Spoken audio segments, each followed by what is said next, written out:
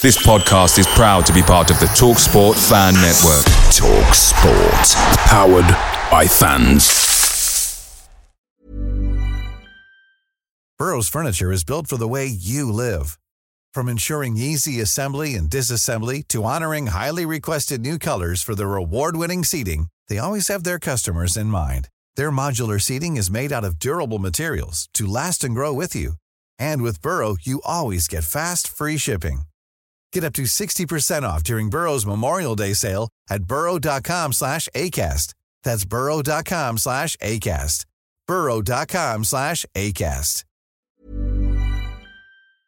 The TalkSport Fan Network is proudly supported by McDelivery, bringing you the food you love. McDelivery brings a top-tier lineup of food right to your door. No matter the result, you'll always be winning with McDelivery. Order now on the McDonald's app and you'll get rewards points delivered too. So that ordering today means some tasty rewards for tomorrow. Only via app at participating restaurants. 18 plus. Rewards registration required. Points only on menu items. Delivery fee and terms apply. See mcdonalds.com. Brentford FC, come on, you Brentford, come on, you Bees, come on, you Brentford, come on,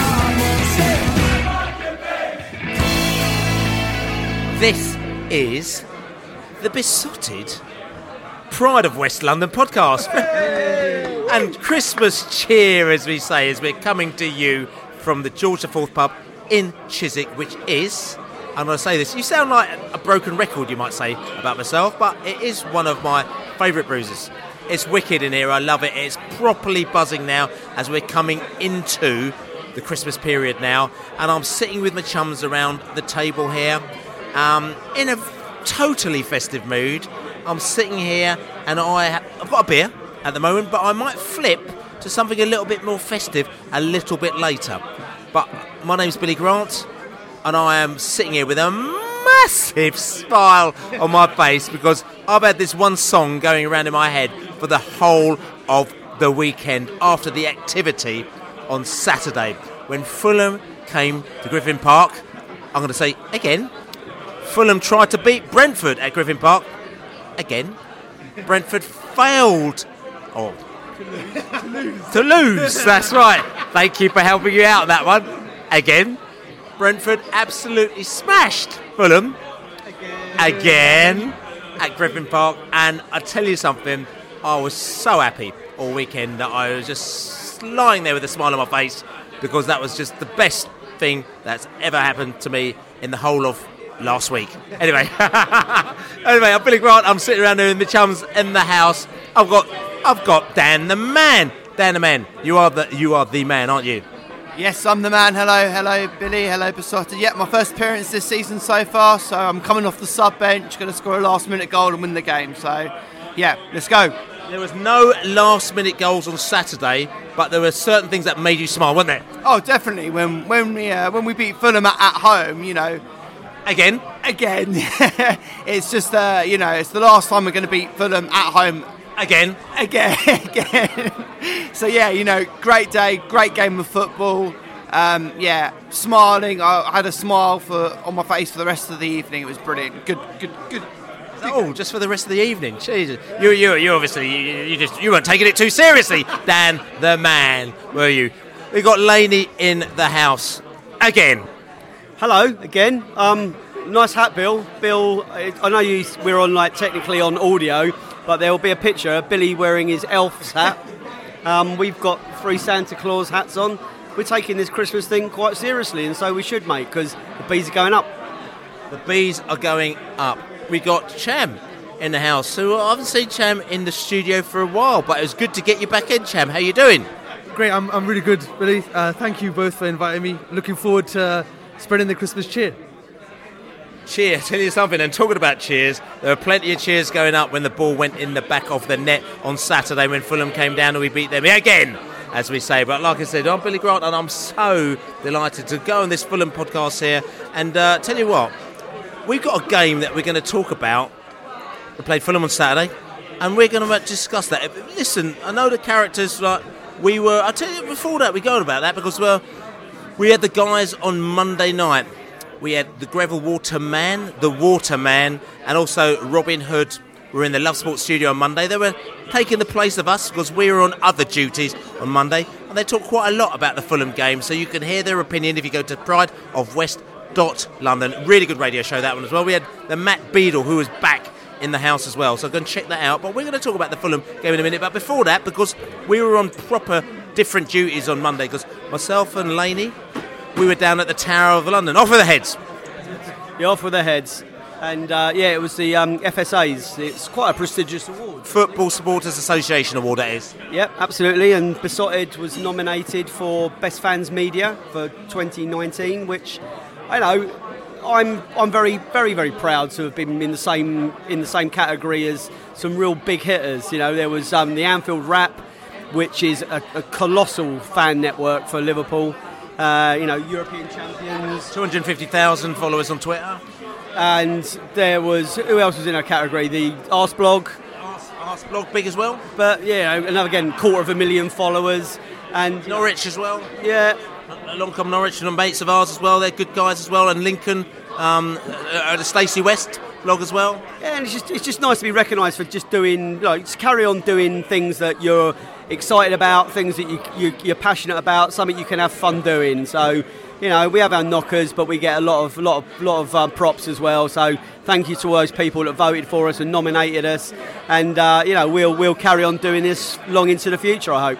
We will, and just talking about the night as well, and like I said to you, really, really, really do appreciate the people that nominated us, the people that voted for us. You took time out, and also the people, honestly, there's so many people that have been coming up to us recently who I've never seen before, may have met you 5, 10, 15, 20 years ago, who come up to us and say, look, thanks very much for doing the podcast. So these are the type of things that spur us on, because sometimes you just get very, very, very kind of disillusioned, and it's very difficult, and when the results are going to plan, and sometimes you've got things going on personal in your life, and you've still got to come out the house and do another podcast or try and bring it all together. So it's when you actually start giving us your support, we say thanks very much. So look, if you can go to iTunes and just give us a nice little thumbs up and just give a nice little review, it helps the podcast rise up the charts. And as you probably know, I think we were like about in the top 20 in Vietnam in the podcast as well, and we're still waiting for that Vietnam posse to put their heads above the sand so that we can actually go over there on a little tour. But we are top 20 in Vietnam, and we should actually probably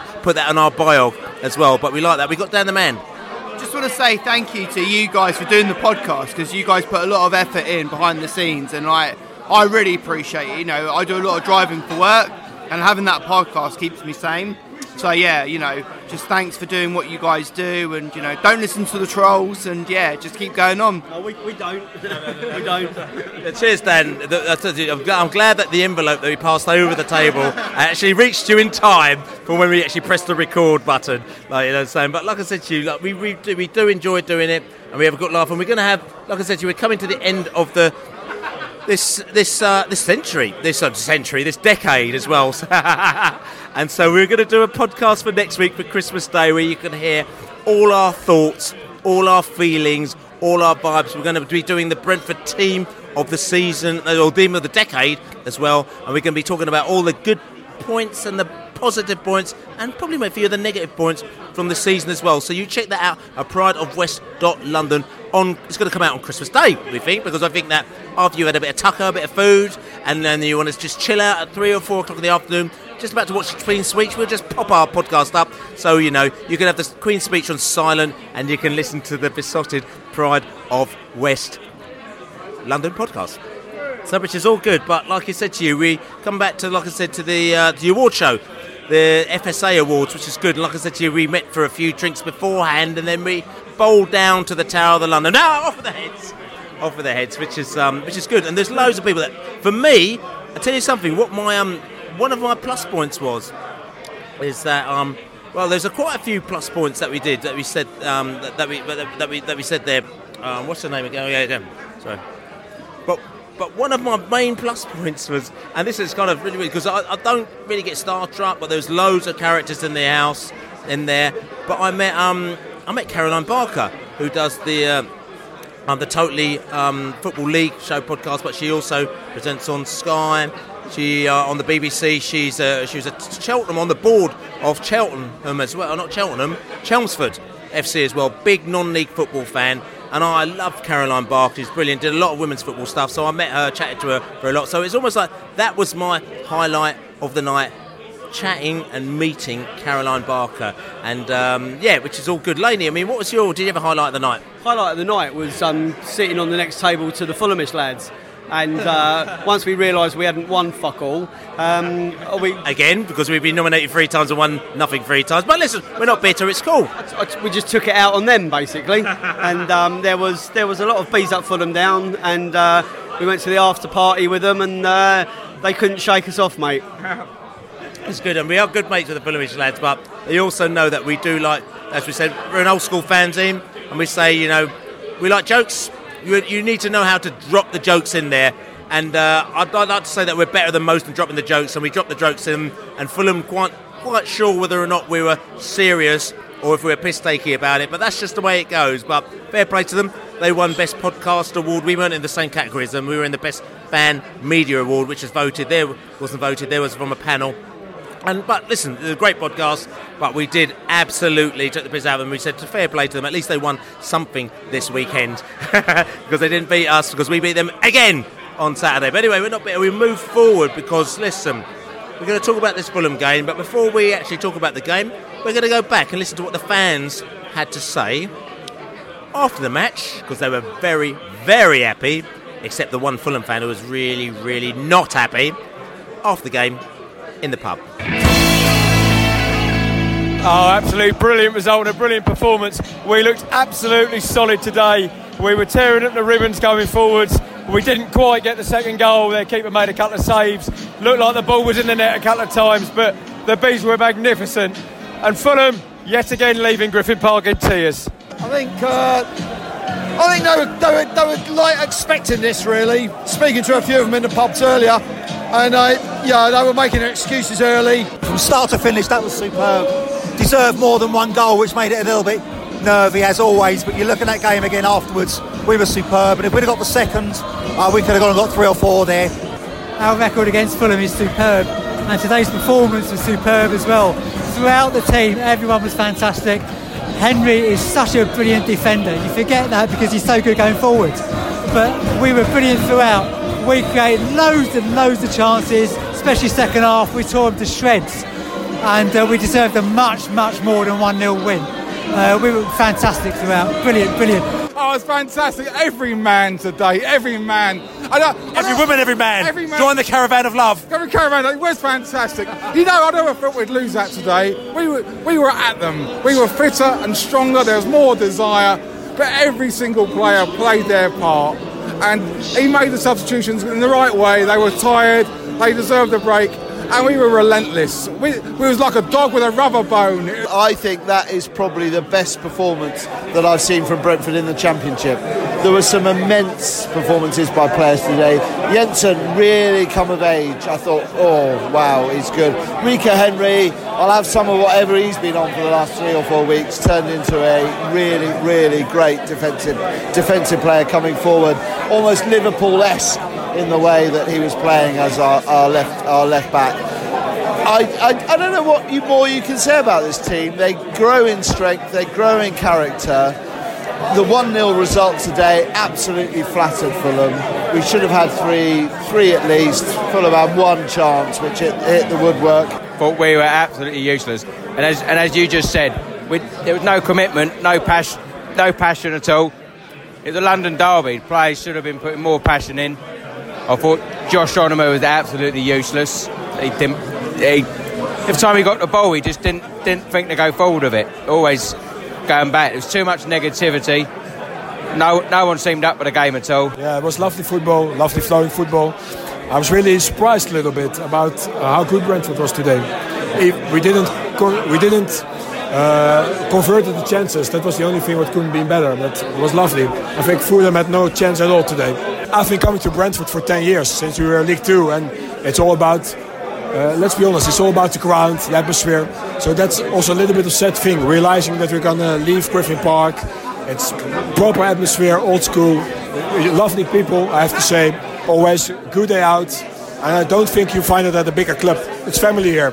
Everyone is here. You see your children, you see your elderly people, you see anyone is welcome here, and that's why we love it. So good atmosphere.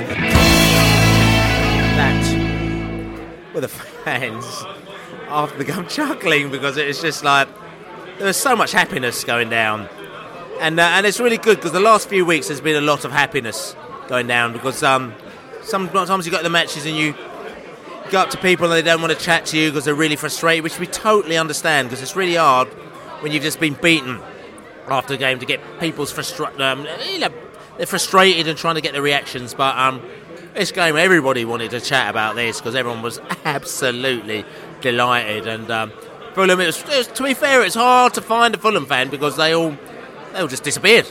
You know, normally outside the game, even after you lost outside the Griffin, you get a few stragglers that are there, get people all around the place, and especially as they're down the road, they don't have to go back all the way up north. But Fulham fans, literally, they absolutely evacuated the area because there was a lot of unhappiness going on with the FFC. But we're happy. But listen, I mean, Brentford, we talked about it, like I said, Pride of West London with the Robin Hood and the Greville Waterman, the Waterman.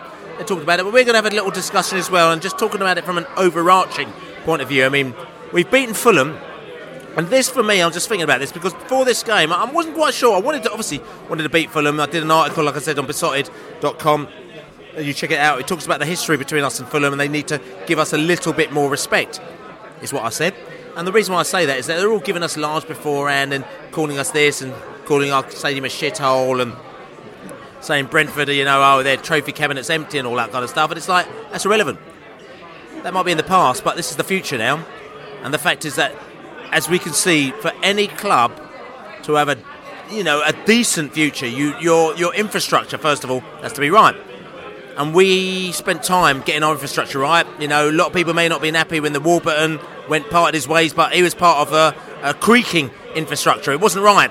Because when you've got somebody in your ranks who is basically trying to take you to a different direction to where you want to go, they've got to go.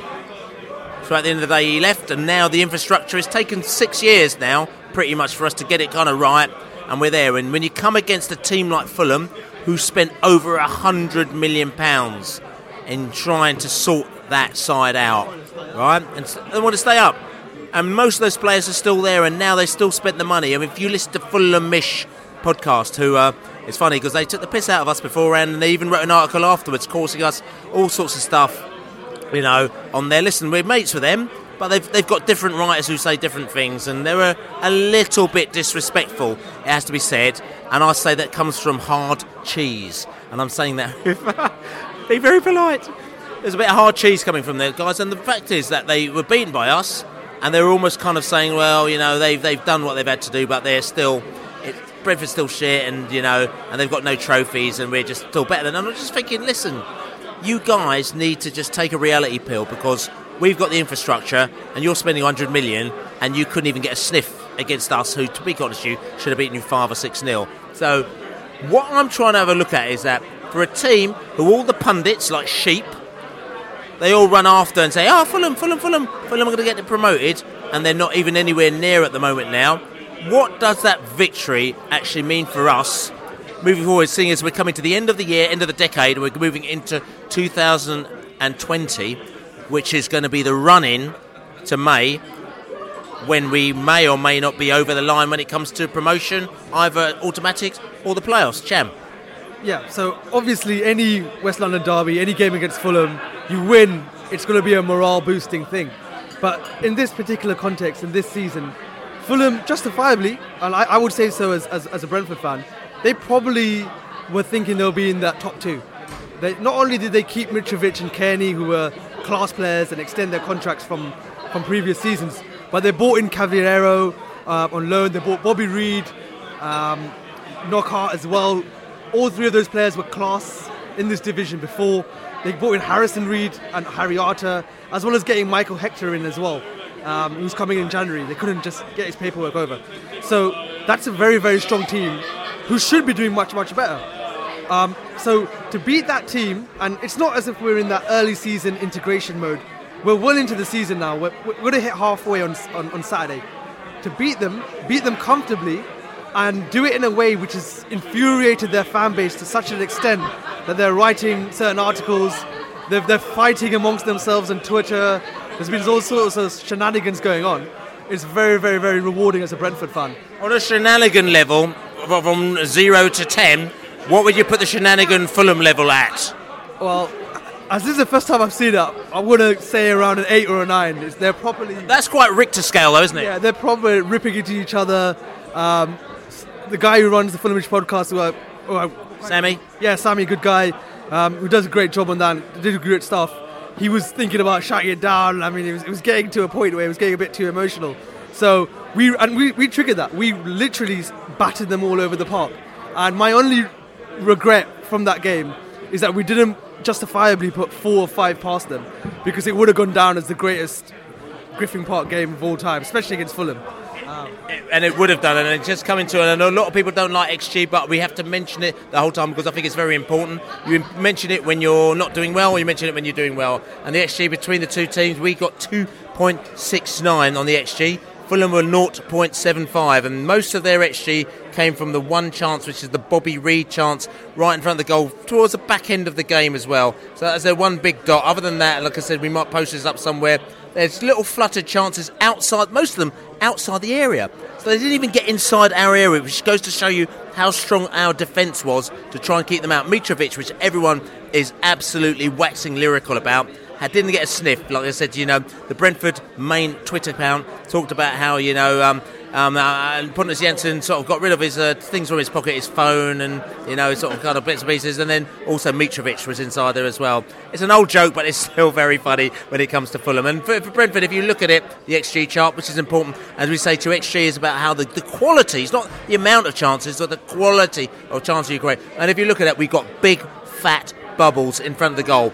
In the area, there's at least 3 big fat bubbles, which means that we should have actually scored at least 3 of those chances. We scored 1, we should have scored at least 3, and we also had other chances, which are probably sort of slightly lesser chances in the area and out the area. So the guys were talking about the fact we should have won 4-0, 5-0, at least 3-0, maybe 4 or 5. And Fulham fans, and if you listen to Fulhamish podcast, and I recommend you listening to the Monday Fulhamish, it's only 17 minutes podcast, where they did a recap on the Brentford game. There's lots of tears going on, and they were just saying, to be fair, it was actually a big result for Fulham, this match, because we only lost 1-0, where we should have lost 5. And I think that actually speaks loads, doesn't it, Laney? Yeah, I mean, you originally asked the question, what did the result mean? And what it means to me is it serves as just another reminder of, like, we'll carry on doing the right things, whether that's the way we set ourselves up to play, or whether that's our transfer philosophy, whether that's the way our coaches deal with our players. It's whether it's the way we bring youth through, rather than go and pick names from other big clubs in Europe or the Premier League. We'll carry on doing what we think's right. And I'd rather that than any other way at the moment. Of course, you always want to hold on to your better players, and part of us, we're all bracing ourselves for January and what could happen in the transfer window again. The transfer window is Brentford fans' worst nightmare. But we've seen every single window that we'll lose some and we'll get someone else in. And that's part of the excitement. It's part of the nerves and it's part of the frustration, but it's part of the excitement. You can't expect Brentford to be Man City. There's no other teams in Britain that don't sell players. Apart from probably Liverpool, Man City, Man United, probably. That's about it. And then apart from those, everyone else, even including Tottenham. Their players are for sale. Gareth Bale, he's not there anymore. So I'll just say, Saturday reminded me that we're doing a myriad of really good things. Of course, we don't get it all right, but I'll take that all day long. Dan the man. I mean, I'm just going to get your raw views on that match, because I know that you want to actually let off, because you're so excited, you're so proud. We were chatting before we actually switched the microphone on today. You're sitting there with your Christmas hat on, and you're sort of thinking jingle bells, jingle all the way. What fun it is to see Brentford win at home. But anyway, I mean, what is your vibes? Brentford all the way. I actually think that game was a statement to the league and everyone. I think we've beaten Fulham. who were probably tipped to go up straight away. We've beaten them at home convincingly. All right, we didn't score 110 goals like we did against Luton, but we beat them, kept a clean sheet, and jobs are good. And I generally feel if we can continue this rich reign of form that we're on at the moment, we can do anything we want. And I think teams now should actually look at Brentford, and they're a force to be reckoned with. I'm going to ask a question because it's interesting. Because when you go back to, and people don't know like that. I'm an old computer programmer, stats man, mathematician, all that kind of stuff. I did that back in the day before I got into my slightly more creative sort of kind of music days. But I do love it. I love research, and the fact is that Brentford, we should have won that match. Sorry, that's what I'm going to say. And everyone's saying that we should have won that match by a lot more, but we didn't. But however, if you notice, we played Luton and we won 7-0. A lot of people are saying, to be quite honest, it was a bit like a training ground game. And they said that, in effect, that game was much more exciting to them and the chance that we had. Now, when you speak to the statisticians, they talk about luck, they talk about sample size, they talk about going over a number of games, and they say, over the one thing they say, over a bigger period of time, luck evens itself out. So you talk about years ago how Reading had a massively lucky season, ended up, I think it was third in the Championship. We're all going, how the hell are they third? But they were third in the Championship. But the fact is, all the statisticians were saying, listen, they've had a massively lucky season. Every time the ball hit the post, instead of going out, it went in. Everything that happened to them was lucky. The following seasons, they ended up in the lower half, almost relegation candidates, because as you went 2, 3, 4 seasons and even it out over that, their luck even out, and they were less lucky. Now, you might think that's a load of gobbledygook, but what I'm going to say to you is that you look at that Luton game, we scored 7 goals and literally everything went in that game. Everything that we did went in that game. Whereas Fulham, we kind of worked equally or even harder than we did at Luton, but things didn't go. The goalkeeper was great, the ball, things didn't quite come off of us. And almost in a way, we would have said, I would have loved to have beaten Luton 2-0 and Fulham 5-0 in that one, but it was just the way that the luck pans out. Again, it's that carrying on doing the right thing, and that's what that's what the XG philosophy is kind of showing. It's like you carry on doing it, and then by doing the right things, you'll get the right results over a period of time. So you say we scored 7 goals against Luton, we only scored 1 against Fulham, and we didn't score any against Birmingham on the first day of the season. Well, you would have taken 4 against Luton, 3 against Fulham, and 2 against Birmingham, and then we would be in second place at the moment. So, but all we can do is forget about the ifs and the buts, and and there will be some games that we will batter them in possession, batter them in chances, batter them in the shots, and we won't score. That's football.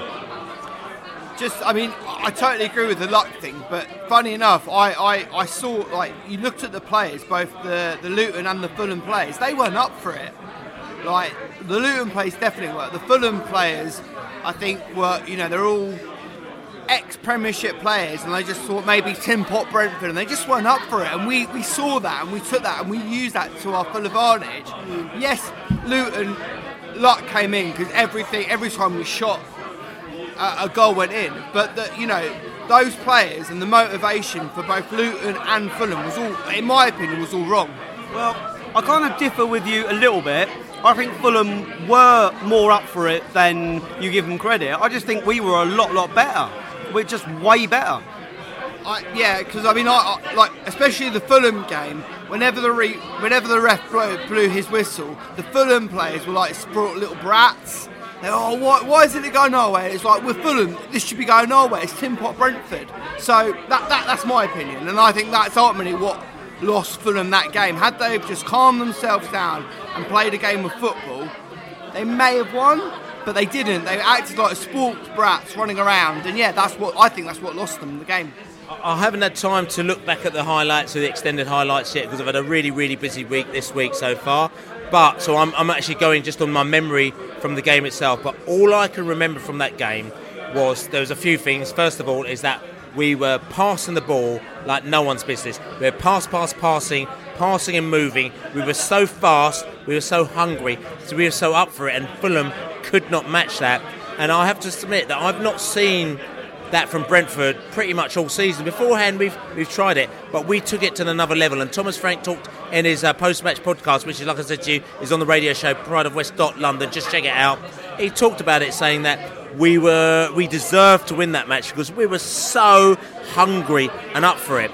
And I'm always thinking, like, tell you something, if we could do that for every single game this season, I'm not being funny, no one will be able to handle us. But we've had certain games where we've been passive, we've been too slow, we've said it, and we get so frustrated. So I'm wondering why we go from being really passive and so slow to being like this. And is this like a light bulb that has clicked? And if it has, I'm hoping we're like this against West Brom, because they're going to have to combat this and all the other teams, because if they do, no one's going to be able to handle us. But the fear that I have is that we've blown ourselves out after this, and we're going to need 1 or 2 games to kind of recover to get back into this mode. Cham.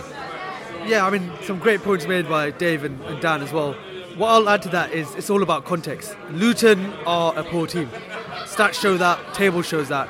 And therefore, for me, as a fan and as a follower of this club, just the win against Fulham, because they're a better team, and obviously because of the derby element as well, makes it a more valuable victory in terms of the overall cohesion of the squad.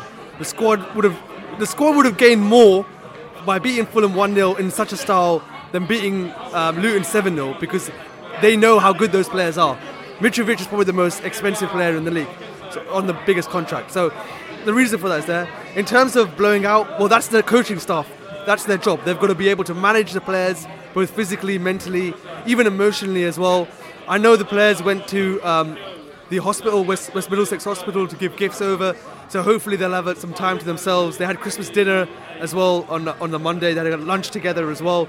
So hopefully that bonding element after the game is there, where everyone's calm now, and they're now focused to beating, in my opinion, an even better side than Fulham, West Brom, who are leading the championship and are about 14 points or so ahead of us. So it's all to do with just trying to balance these emotions that you get from derby days and victories, and keeping everyone on an even keel, and then building that consistency up over this festive period.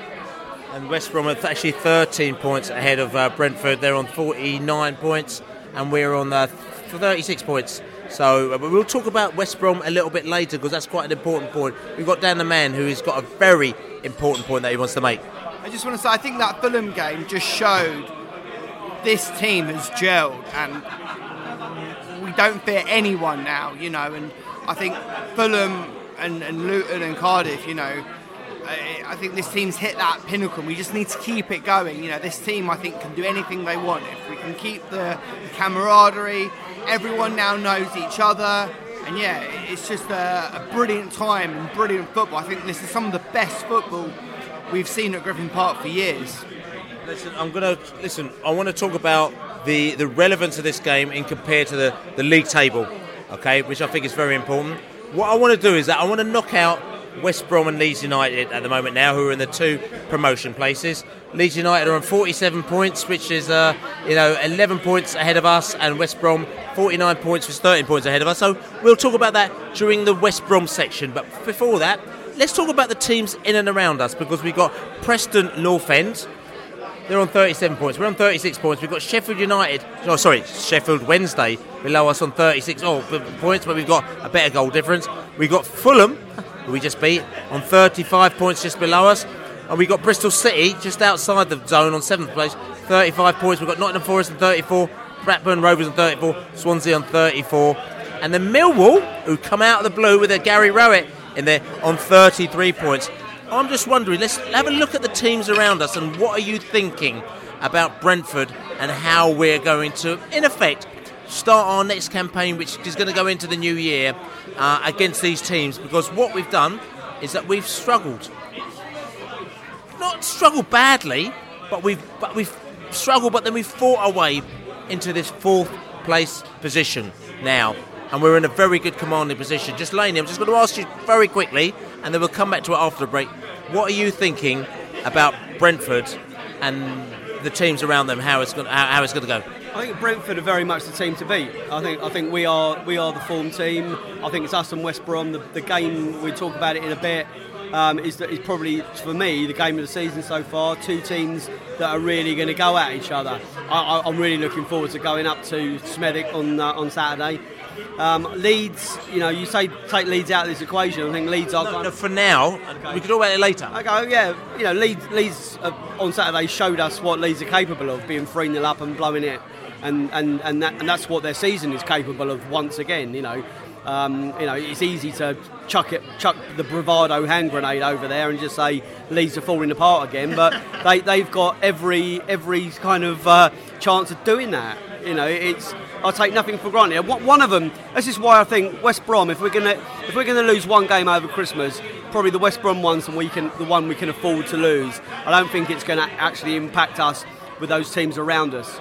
So talking about the teams around us, after this little twang, we're going to talk about the teams immediately around us, like I said to you, in the playoff places, to see exactly what that Fulham game meant and how we think, really seriously, how we're going to be doing as we move forward in this season. So, listen, we're in the top 6 now, Brentford this season, number 4. But this is like the proper time. I think we were in the top 6 earlier in the season, but it was after a very few matches and probably didn't... Very small sample size, as they say. But now, next game against West Brom is going to be the last game before we've played everyone. The 23rd game of the season. Then we go back into the second half of the season. So this is a very good time to be in the top 4. Brentford are 4th, or top 6th. Brentford are 4th. Really good. 36 points, like I said to you. Behind Leeds United, who are the automatic place, on 47 points. There's a massive gap, but the tightness between us and all the teams, all the way down to, say, Millwall, even Cardiff City on 32. We're on 36, Cardiff on 32, and they're in 12th place. QPR, 31, in 13th place. I think what is really important for us to say, okay, tell you something, if we're going to consolidate, where do we see ourselves now, especially looking at that victory against Fulham, who are now in 6th place. We played Sheffield Wednesday last week, and they beat us. They're in 5th place, so we're above them just about on goal difference. But there's circumstances as to why maybe we have lost that match as well. Preston North End as well, who are just slightly above us on 37 points as well. They beat us at their place as well. So you can see things are sort of kind of panning out where we're there or thereabouts, probably in the right position compared to the teams that are around us. But the question is, are we getting better? And we need to be beating those teams in the second half of the season, but also the teams that we may have got points against, that we never got points against, like Birmingham City and the Blackburn Rovers maybe, and all these other teams, and Charlton, who at the moment now, sorry? Well, no, but I'm saying that Preston, Preston we'll deal with that later, but the teams that we believe that we should get points against, we didn't do. If we got them, then we'll be in a different position. So we need to be consolidating points against the teams, and it's not a teams like Brentford thing or a teams like Luton, Birmingham thing and all that. But there's certain teams that we should get the points against. We should actually put that in the position. So I'm just going to talk to you, Cham. What are your thoughts on where we are and where do you think we can go in the new year? So we've played 20 odd games so far, and my thinking of it is I want to split it into 2 segments. The period before Millwall, where we were quite patchy and there were some poor performances away, especially away from home, Preston, Forest as well, Charlton, where we should have got something out of. And then that Millwall game is a bit of a catalyst to this extraordinary run of form where we've won 12. So we played 12, we've won 8 and lost 4. And that's given us this sort of running of 2 points per game, and we have to keep it at that level. And the great thing about this next period of games, West Brom, Swansea, Millwall, Bristol City, until those next couple of games, is they're all teams that are in and around us. So we're playing against direct competitors and direct rivals of the playoff spots. So my thinking is we need to not only try and win, we need to put in a really good performance in each game. If you can't win, don't lose, draw. One of our issues is we haven't, especially against Blackburn and Sheffield Wednesday, we should have got something from those games. We needed to draw those games. We couldn't get that final bit in. We couldn't put in that final effort to do so. We woke up a bit too late against Blackburn, Against Wednesday, we threw it away ourselves with a stupid handball. We need to cut out those mistakes, be a bit more sharper, and use the form that we've gained over the last 4 or 5 weeks to really try and hammer down our potential, which all the charts show, the XG chart, even just looking at the goal difference, where we've got an amazing goal difference. You know what I mean? We've conceded very few goals as well, second amount of goals as well. So we just need to keep these statistics up, keep going forward. And these next games, any victories, these are 6 pointers, and they count for double in some cases as well. I think we're our own enemy, really. I think so much of our fortune for the rest of the season is in our own hands. I think if we can continue playing to our potential, there's very few clubs that can touch us. And I think Cham's right that if we look at the early part of the season, up until probably the Charlton game in particular is a really good example of where we got better.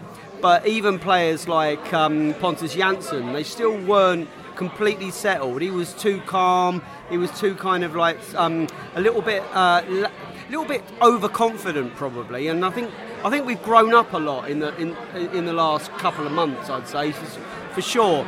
And we all do well by not drawing many games. I think if we can win 4, lose 1, win 4.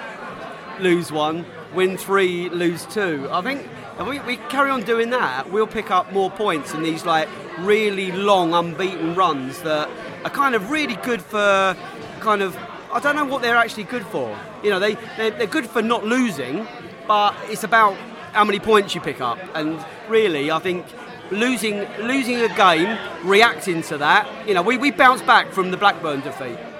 So that was the biggest. We got a response from that. We won 2 on the spin. Will we go to West Brom and get a win? Will we get a draw? I think we can go there and lose, and it not really affect us too much. If we can go there and win, like happy days. Happy days. And listen, just coming back to the league table, because I'm going to get the man in the middle. So it's West Brom and Leeds, 1st and 2nd. Preston North End 3rd, Brentford 4th. Sheffield Wednesday 5th, Fulham 6th.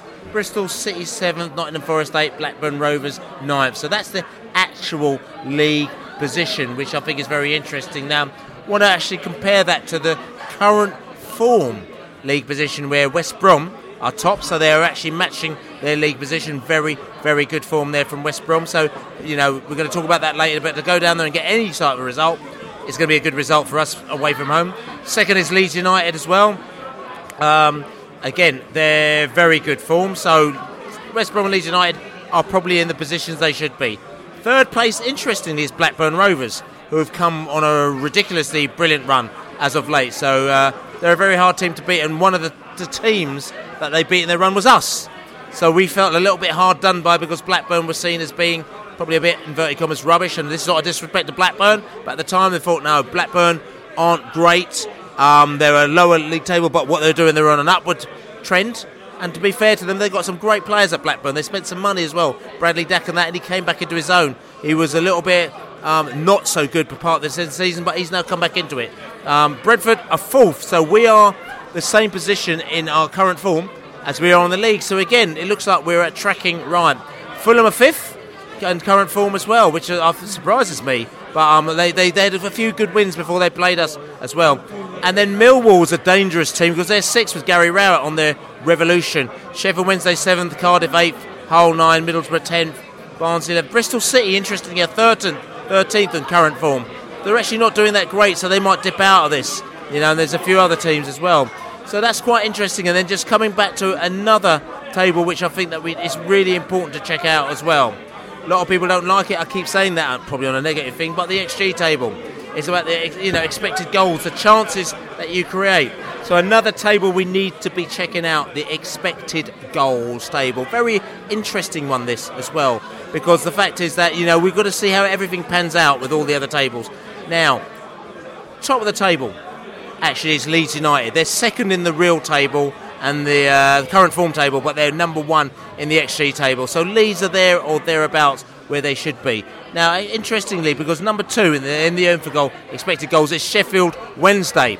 They should be, as far as they're concerned, on the expected goals number 2 in that table. And they beat us the other day, and we were a bit gutted about that. and we think that maybe if we had the defence with Pontus Jansson and Dalsgaard in there, we might have nicked a point from them, but they beat us. But to be fair, looking at that now, that's fair play to them, because they're not in a false position. They're in a decent position, you know. Okay, they're one place below us, but according to this, they should be doing a lot better as well. Looking at number 3, who should be in expected goals. Interestingly, a team in 14th place, Hull City. Hull City, you know, with Jared Bowen, who's a fantastic player as well. They're in 14th, so they're not putting away their chances, but they're doing the business. They should be number 3 in the expected goals table, and they're not there near at all, you know. Number 4 in the expected goals table, actually, Preston North End, who are actually number 3 in the real table. So they're there or thereabouts. So then number 5 in the XG table is Brentford. And we're actually 4 in the real table. So again, we're there or thereabouts. So it kind of shows you what you've got to compete with. It's almost like Leeds and West Brom are doing the business. We can't compete against them. Preston and us are there or thereabouts. Like I'm saying, Sheffield Wednesday are doing, you know, they're underperforming as it was. And then I'm looking for who's number 6 in the XG table as well. And I can't even see who's going to be a number 6 in the XG table. I'm seeing West Brom, that's right.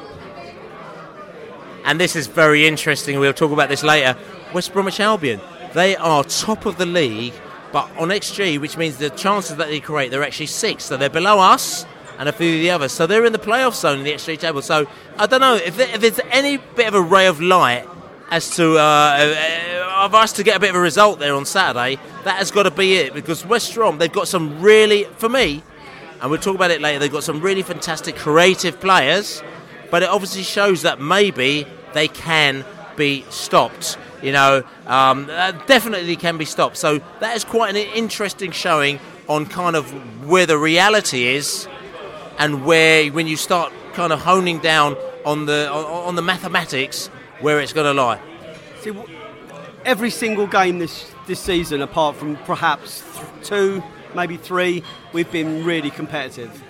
We haven't let ourselves down too badly in any of those defeats, bar probably Preston, bar maybe Forest, yeah, where we didn't really show up. So, you know, we do have a level of consistency, and if you're going to pay any attention to these tables, you either got to believe in them or you don't believe in them.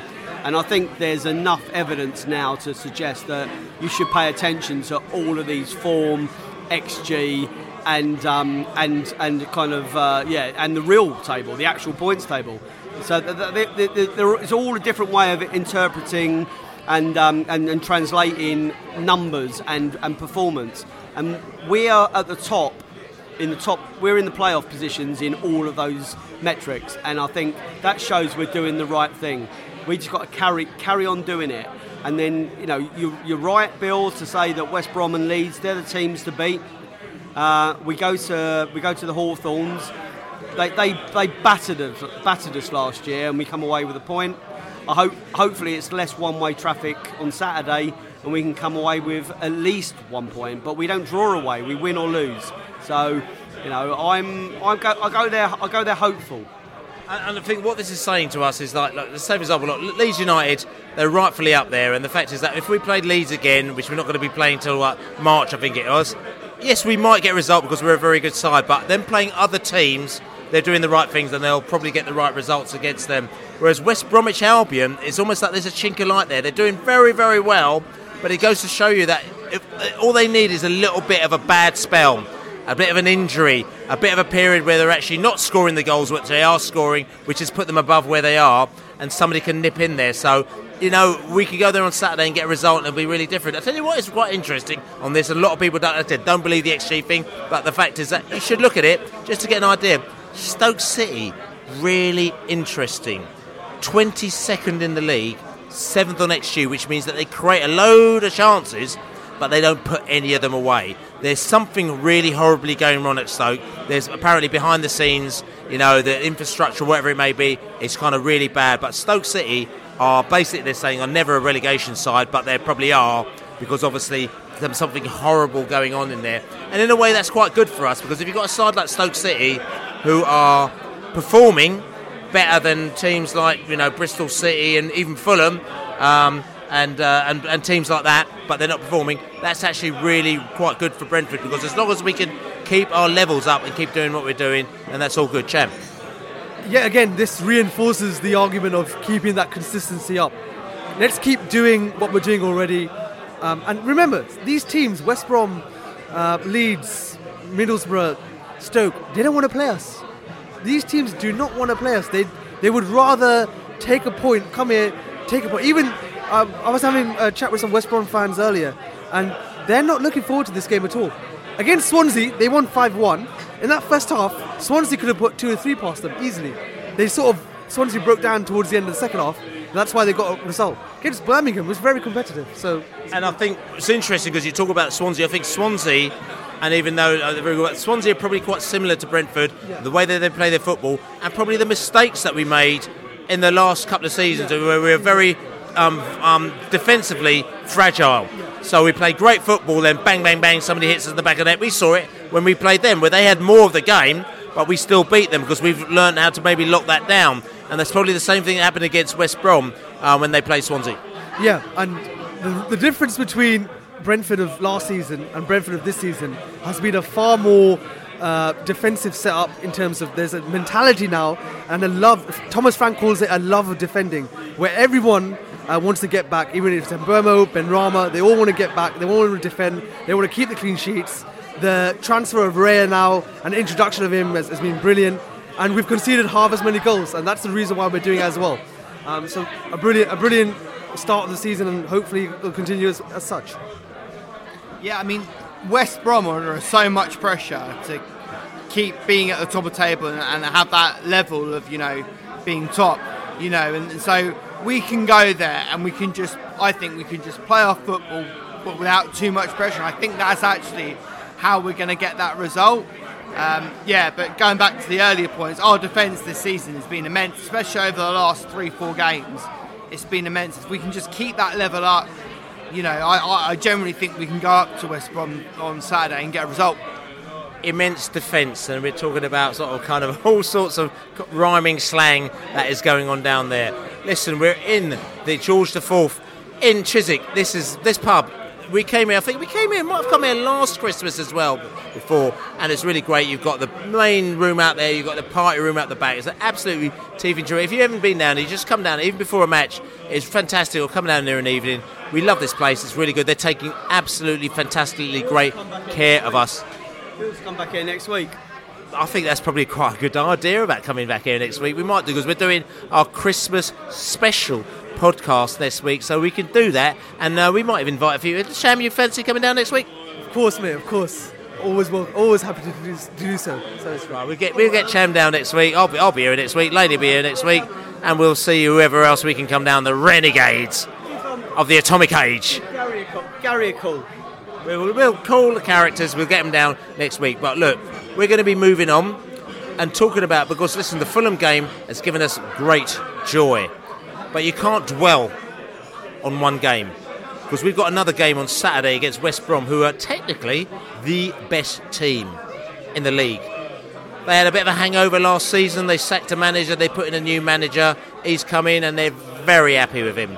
And they're doing very well, and they're playing some fantastic football. But they haven't come against the mighty bees as yet. So we're going up to West Brom on Saturday. We're going to be talking to Shin from Apna Albion to find out exactly what is going down with the Albion. My name is Shin, and I'm chairman of a West Bromwich Albion supporters group called Apna Albion. Apna is a Punjabi word which translates into the word our. So Apna Albion is our Albion. We formed a couple of years ago from local fans who've been season ticket holders, some as early as the late 70s, going into the 80s and 90s. And what we're trying to do is encourage the local community, which is predominantly South Asian, Punjabi, Indian, in and around the Hawthorns, and get them along to enjoy a match day experience at West Bromwich Albion, rather than what's happening now with kids going around with the Chelsea tops, Liverpool tops, Man United tops. We're trying to show that West Bromwich Albion is an inclusive club, and it opens its doors to everyone. Doesn't matter your background, your gender, your ethnic origin. We just want to have fun and boing along the way. It's been a difficult few years being a supporter, having stabilised ourselves in the Premier League under, I think it was Roy Hodgson at the time, and then not last season, the season before, it was kind of the perfect storm where we went through 3 or 4 managers during the season. Nobody had expected relegation that year, and somehow with the squad that we have, we slipped through the trapdoor. Unfortunately, Big Dave, Darren Moore, came in towards the end of the season. We started winning games, but we didn't quite manage to get enough points, and spent last season plying our trade in the Championship, which kind of was a blessing in disguise, really, where fans had actually started to enjoy their football again. The atmosphere was picking up. We were filling the stadium. Everybody knows what a Tony Pulis side is like, and I think that last year and a half of his reign, it kind of sucked the lifeblood out of the football club. People weren't coming to games. There was a horrible atmosphere in the games. There was a lot of debate going on, arguments, fans saying give him time, he'll keep you in the Premier League, but it just wasn't meant to be. And then last year was kind of a breath of fresh air, really, being back into the Championship, finding out atmosphere, what it's like, and actually start winning games again, going into games expecting to win games. We'd hoped to make an immediate return into the Premier League. Didn't quite work that way, where we fell to our local rivals on penalties in the semi-finals of the playoffs back end of last season. It was a hard pill to swallow, really, being it with our local rivals, Aston Villa. But if anybody watched that game or was at that game, the atmosphere on that final day was tremendous. It's nothing like I've seen before, probably since our playoff semi-final win over Swansea back in, I think, 92, 93 it was, and it kind of reignited everyone's passion for the game. People started enjoying their football. The club had to make a big decision in the summer as to whether the caretaker manager Jimmy Shan would be given the role. The club opted to go for a bit more experience, and we managed to kind of punch above our weight, I reckon, in securing the manager, Slaven Bilic.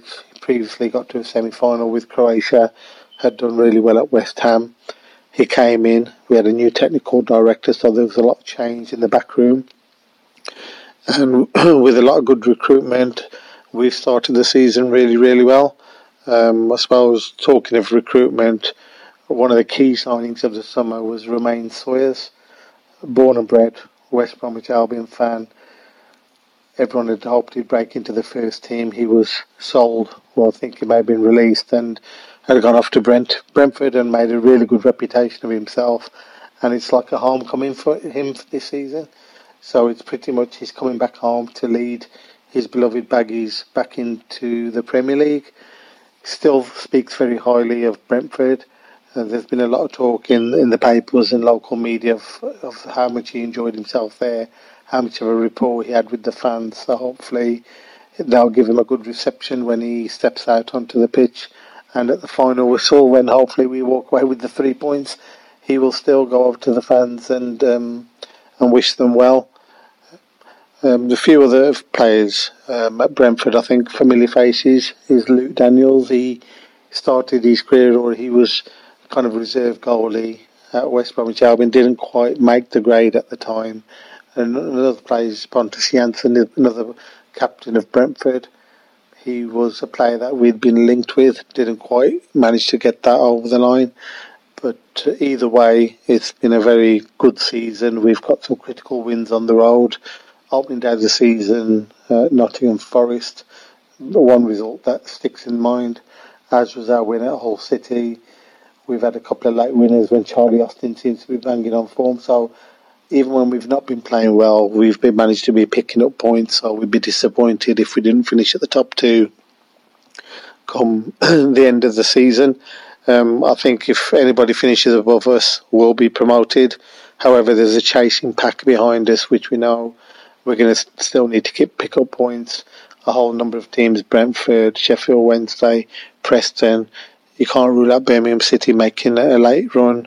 You've got Fulham in there as well. So we're just going to have to keep battling and picking up as many points as we can until the end of the season. I'm looking forward to Saturday's game. Brentford are an informed team. They've on a bit of a run. I think scored 7 goals against Luton a few weeks ago, had possible one reverse against Sheffield Wednesday, another team that was on form at the time. So I think looking back at the results for October, November, December time, we're expecting a battle royale, hopefully a really good atmosphere. Fingers crossed we can pick up the 3 points and stay top of the league.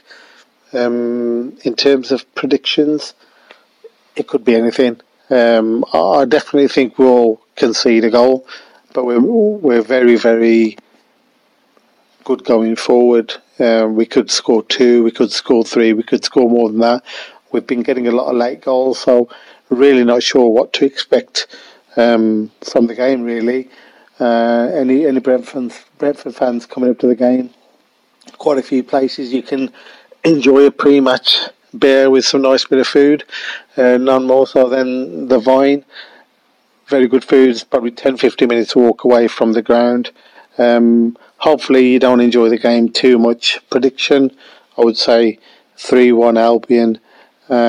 Hope you enjoy the day out, enjoy the atmosphere, and we'll see you later. If you want any more details, please follow me on Twitter at ShinTheBaggy, and you can also follow the group Up Now Albion at Up Now Albion. Thanks again, and hopefully everyone enjoys the game with a good atmosphere on Saturday. Thank you. So West Brom on Saturday, and you heard there from Shin from Apna Albion. Really interesting to think what we're going to do on Saturday against West Brom, because there's a different vibe around Brentford now. We've got this sort of kind of we could probably beat anyone in this league if we play like we did against Fulham, because trust me, and if any Albion fans are saying, we're not sitting there to try and say, oh, we're so big. It's just like, we played some football, we were like, oh my God, what's going on here? We were passing and moving and passing and moving so fast. You know, Fulham was saying they were terrible, but Fulham were right. We were just honest. We just raised it to another level. We were absolutely fantastic. So whether or not we can do that for every game this season, I'm not 100% sure. But I'm so excited about coming to this game. And if we can get a point at Albion, I'll be happy. If we can get 3 points at Albion, I'll be absolutely delighted. And like we said to you, we just don't want to lose against them. But listen, West Bromwich Albion, let me just run through where we're at the moment now, because West Bromwich Albion, we've seen them play some matches. They're top of the league. They're 13 points clear of us, and they're playing some great football. And they're very good at finishing scoring chances, so you can't give them a sniff on goal. You know, they're very good at creating chances through the through balls. They're really, really good at creating chances through individual skill. They've got some fantastic players. Listen, they're in the Premier League and they've got all sorts of, you know, money that they can pay players, you know, for. That's why Sawyer's left Brentford, to, you know, to get paid 30 odd grand or whatever it is a week at West Brom. You know, they're good at coming back from losing position. So even if we go ahead, we have to watch out. They're very good at that. Good at shooting from direct free kicks down the wings and long shot opportunities. But what is interesting, they're not very good at defending against long shots. So De Silva will be like, his eyes will be like, okay, we'll have some of that. Defending against skillful players, which we've got plenty of that in our camp as well. Defending against set pieces as well, they're not great at that. We got to up our set pieces, but we did score from a corner the other day, so I suppose that's a bonus. And also stopping opponents from creating chances, which we're actually very good at doing. We just need to put them in the back of net. So that's West Bromwich Albion's characteristics. I mean, what are your thoughts after hearing that about West Brom? Yeah, it just shows what happened in the previous 2 games. Against Swansea at home, Swansea got back into the game from a corner. Surridge sort of put it in. But then Swansea started playing into Swansea or Cardiff? No, Swansea at home. Yeah. So and afterwards in the second half, they took control of the game. They started passing it, and on the counter attack, they destroyed Swansea. Against Birmingham, it was 2 set pieces that put them in trouble, and they were flailing around quite a bit, and it was only Austin's brilliance that got them out of it. So they do have the players, but they do have weaknesses as well. They're not a Wolves or Bournemouth or Watford from previous seasons that were quite imperious and you knew they were a Premier League team in the meeting. They do have vulnerabilities. And I would like Brentford to be a little bit more industrial, maybe. And maybe when you get tackled, stay down and get the free kick and put Pontus down there, put Pinnock down there. Try and style it out a little bit and see what happens. If we can go there and get a point, I'd be great. I think most people listening to this, most Brentford fans listening to this, had it down as a loss at the beginning of the season when we were looking at our predictions. But if we do win, we've done a massive, massive bonus for ourselves, and that can only be acclaimed, really. I'll go. This is the game of the season so far. This is like two form teams going head to head. West Brom are obviously slightly favourites because they're at home, and they are, as we've just spoken about, they're top of all the kind of metrics. But we are capable of absolutely anything. We're capable of a narrow defeat. I wouldn't go so far as say we're capable of imploding, but you're going to get one of those over the course of a season as well. So, I just actually think the players are going to be bang up for this. The fans are going to be bang up for this. We're going to go up there. We're going to finish this year off in style, and I think we want to go there and we want to win. I've not seen Brentford win at the Hawthorns, and I think that's a big tick off the box. I think we're due a win. So let's go and win. And just coming back to it, I mean, obviously the way that a team plays get updated as the season goes on, and this is what West Brom are going to be up against. Obviously, Brentford are very good at defending set pieces. We've got our defenders there. The Janssen and the Pinnock in there, and they're really great at sort of kind of pulling that back. Very strong at that. They're strong against counter-attacking, attacking down the wings, creating long shot opportunities as we talked about before, and also we're very good at protecting the lead. But what is interesting, and this has come over the last month or so, they're talking about the weaknesses of Brentford. We talked about West Brom's weaknesses, and they say at the moment there's no significant weaknesses. Now, we don't want to get ahead of ourselves, but it probably goes to show how we've probably progressed maybe over the last month or so, doesn't it? Dan the man. Yeah, no, I think I agree with what's all been said before. I think, two attacking teams going to go for it. I don't think anyone can really call it. I don't know if Romain Sawyers will be a pawn in this, see if what he can do anything to help us or hinder us. It's the Romain Sawyers derby. So I'll be glued to all the screens at home, and hopefully, let's go for it. We've got nothing to lose. Let's go for it. Let's go for a win. And I think our form suggests, and the way we play, we can go there and at least get a point. Let's bring it back to the previous section we talked about the playoff spots. However, we are talking about the top two spots here now, which is West Bromwich Albion, Leeds United, who everyone, if you listen to all the pundits, like sheep, they're all going off on the same, they all go off on the same verdict. They say, it's all about West Brom, it's all about Leeds. So and the reason why I'm saying this is not a disrespect on the pundits, but I've heard them before, the beginning of the season. Last season they're all going, Stoke City are going to run away with it because the quality they have got on their side is fantastic. And it's just like, where do you get this information from? And where do you make how do you make these? I know everyone's got to have a point of view, but where do you make it from? So this is fine. I understand they're 13 points ahead, but however, it is, as Laney says, and it is copyrighted, it is a 46-game season. It is there's a 9-month season. Sorry, I got it wrong. It's a 9-month season, so it finishes in May. So we're only in December. Remember, Norwich City, who were out of the picture in December, and then January they just went on a remarkable run, and they came into it, and everyone's like, that's so fantastic. So all I'm trying to say, I'm not saying we're going to do that. That is a situation that can happen now. With these top two places, I'm saying we've got West Brom and Leeds. I'm just thinking, what are your thoughts here? Do you think these guys are good enough to hold on to their position, or do you think that somebody might be able to challenge them for one of those automatic promotion places? The champ. Well, to be quite honest, I looked at the table and I looked at recent performances, and I've got a feeling that top two, in my opinion, won't change. I don't think it will be as big as a gap. I think it will narrow, but they've got such a lead already that it would take a monumental fluff for them to get out of it. Having said that, though, if you look at the last two games that both teams played, Birmingham probably should have gotten a point away at the Hawthorns. and it was only their own, just the brilliance of Austin that got that West Brom the 3 points. Leeds, on the other hand, was sensational for an hour, and then for some sort of mantra went over them, and they ended up conceding 3 goals to an absolute awfulness. They could have been 4 or 5 up, really. So, and we all know about Leeds, they do have the tendency to bottle it in the last third. Falling apart again. But in the truth, they are in the second year of Bielsa. He's a fantastic task manager, probably, in my opinion, the best manager in the league, with his experience, with his philosophy. And I think he's got enough about him and about Leeds for them to go up automatically. But you never know. You never know. All it takes is, look at Preston. They lost 4 in a row. Could happen. Look at Fulham. They won 4 in a row. They lost 3 in a row. You never know in this league.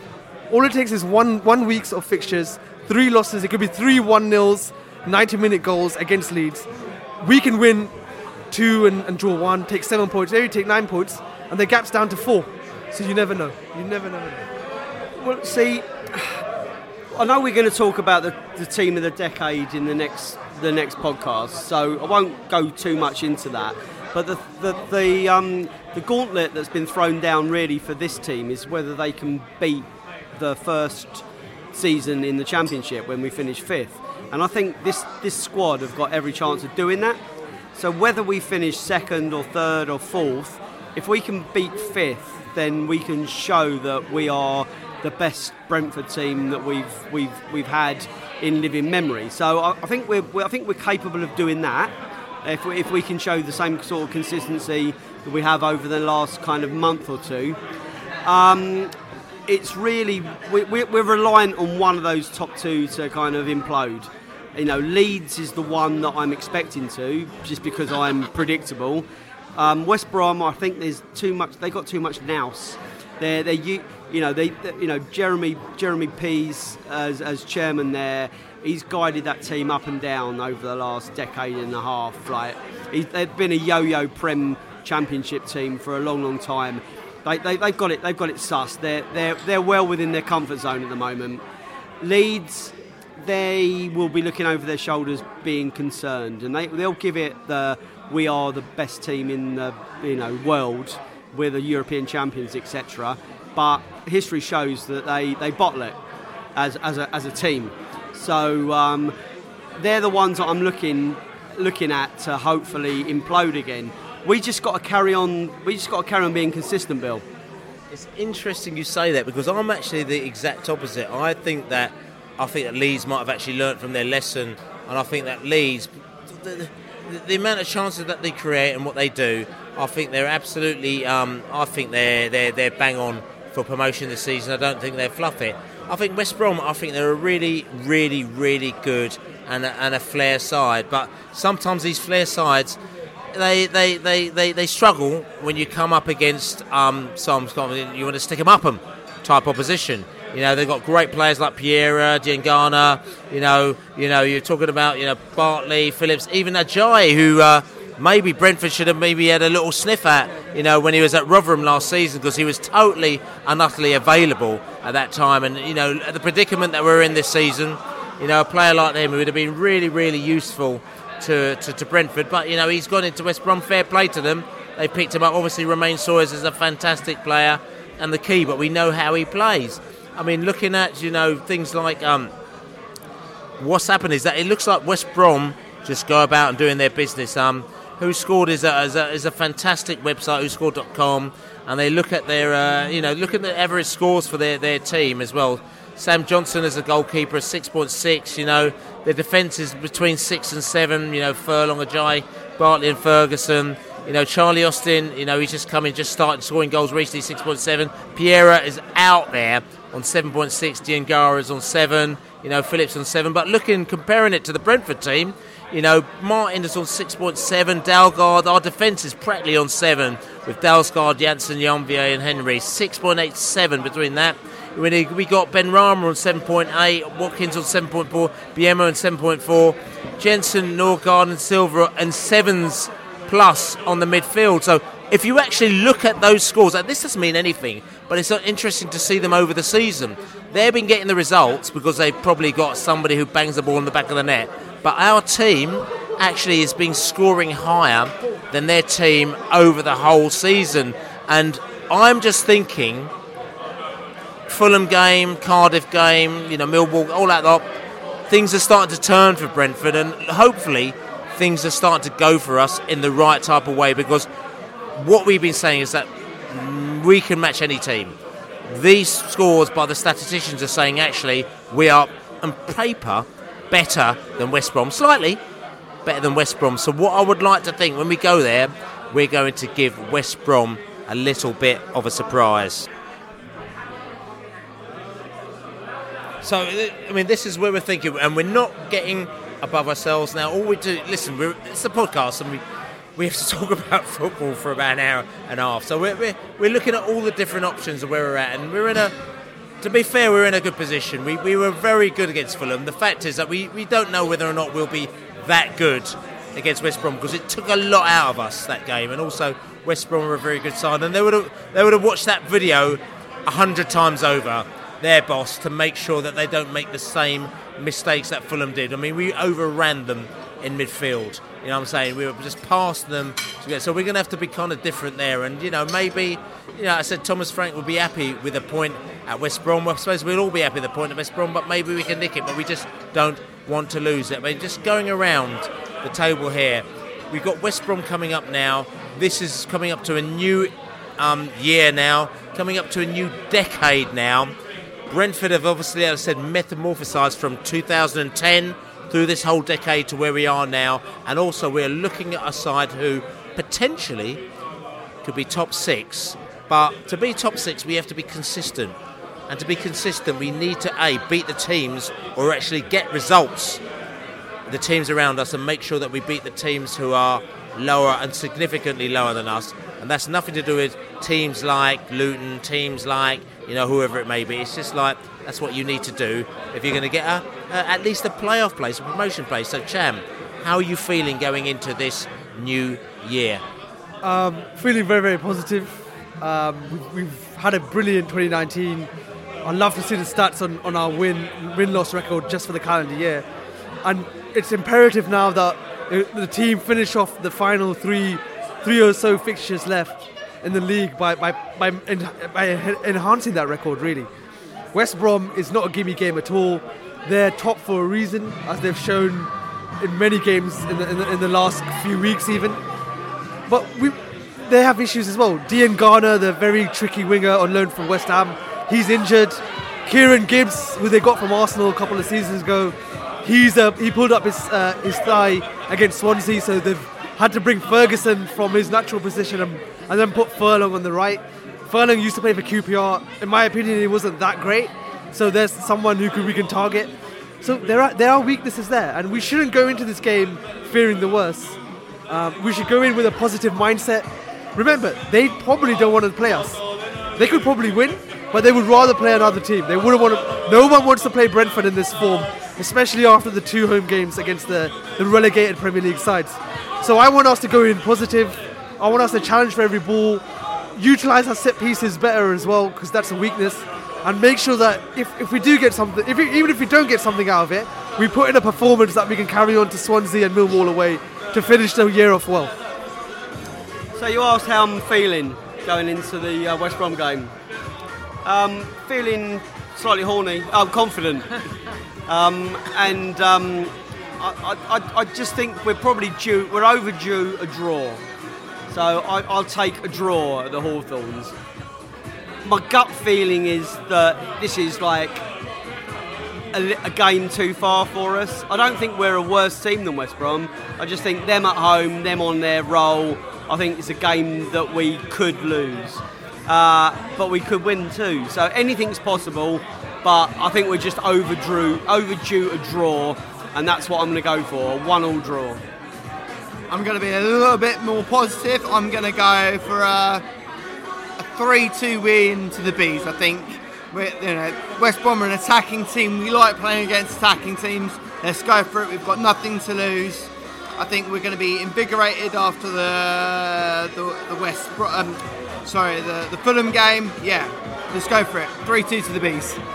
And for me, it's a difficult one because I'm really actually looking forward to going to this game. I'm going out to Brighton on the Friday, then going back up on the Saturday to go to the West Brom game, as you do, because if you're a supporter and you want to go and watch the team play, that's what you do. But I was fortunate enough to have gone to the West Brom versus Aston Villa, or both of them actually, playoff semi-final, both the playoff semi-final matches, and in particular the match at the Hawthorns. And if you West Brom fans are listening to you, I went to all the playoff games, and that was the match for me. The atmosphere. I love the Leeds match with Derby, but the atmosphere at that game was unbelievable. So the fear that I have is if you match the atmosphere as you did for the semi-final game, we could find it quite difficult because you were pretty wicked that day. And I was lucky to have been dotting between the West Brom fans and the Aston Villa fans, because I was filming some bits and pieces for Sky TV from a fan's perspective. It was absolutely, I really enjoyed it. Great game. Unfortunately you lost, but it was wicked, but the atmosphere was great. So I'm hoping you don't reach that type of atmosphere factor. If you don't do, then hopefully we'll do what we can do. If we played like we did against Fulham, I would say at minimum we should get a draw, but I would love to say that we can nick a win. 2-1 to the Bees, I would like to say, because I'm trying to be positive about this one, because I'm positive-minded at this very moment in time. And Cham, you never gave a score prediction, did you? Because you were scared. No, I just wanted to see what everyone else wants to say. But for me, personally, I think I would love a win, but I think we are overdue a draw. We've only got 3. So I think it's going to be a very entertaining 2-2, but we won't embarrass ourselves. We'll make sure we get out there with a point. And we'll carry that on to Swansea and Millwall away, which I think are more winnable games, and the games that probably the management team expect us to win. Listen, this is great. This has been the Besotted Pride of West London podcast, the last podcast before Christmas, and all I want to do, Billy Grant here, and my chums, the Cham, the Laney, and the Dan, the man, want to wish all the Besotted listeners here and anyone else listening a very, very happy Christmas. Hope you have a fantastic Christmas. Hope you have a great time with your friends and your family, and hopefully you could just chill out. We'll hopefully get the points on Saturday, and then we can come back, and then you must definitely check out our Christmas special podcast, Pride of West London. We'll be talking about all sorts of nonsense on there, we'll be talking about the team of the decade. We'll be talking about original Bees. We'll be talking about the things that we loved and hated, the positives and the negatives from this whole year. But like I said to you, I'm Billy Grant. This is from the George the Fourth pub in Chiswick. It's vibing here. There's people here on Christmas parties. They're loving it. They're having it. We're here with my buddies having a right good laugh as we say, come on, you Bees! Merry Christmas! Merry Christmas, guys! Woo! Merry Christmas!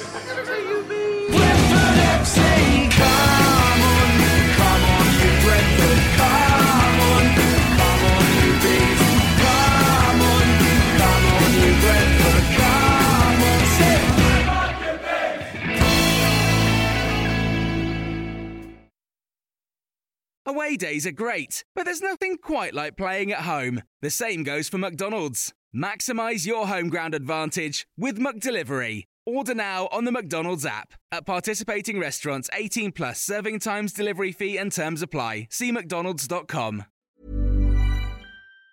Planning for your next trip? Elevate your travel style with Quince. Quince has all the jet-setting essentials you'll want for your next getaway, like European linen, premium luggage options, buttery soft Italian leather bags, and so much more. And it's all priced at 50 to 80% less than similar brands. Plus, Quince only works with factories that use safe and ethical manufacturing practices. Pack your bags with high-quality essentials you'll be wearing for vacations to come with Quince. Go to quince.com/trip for free shipping and 365-day returns. This podcast is proud to be part of the TalkSport Fan Network. TalkSport. Powered by fans.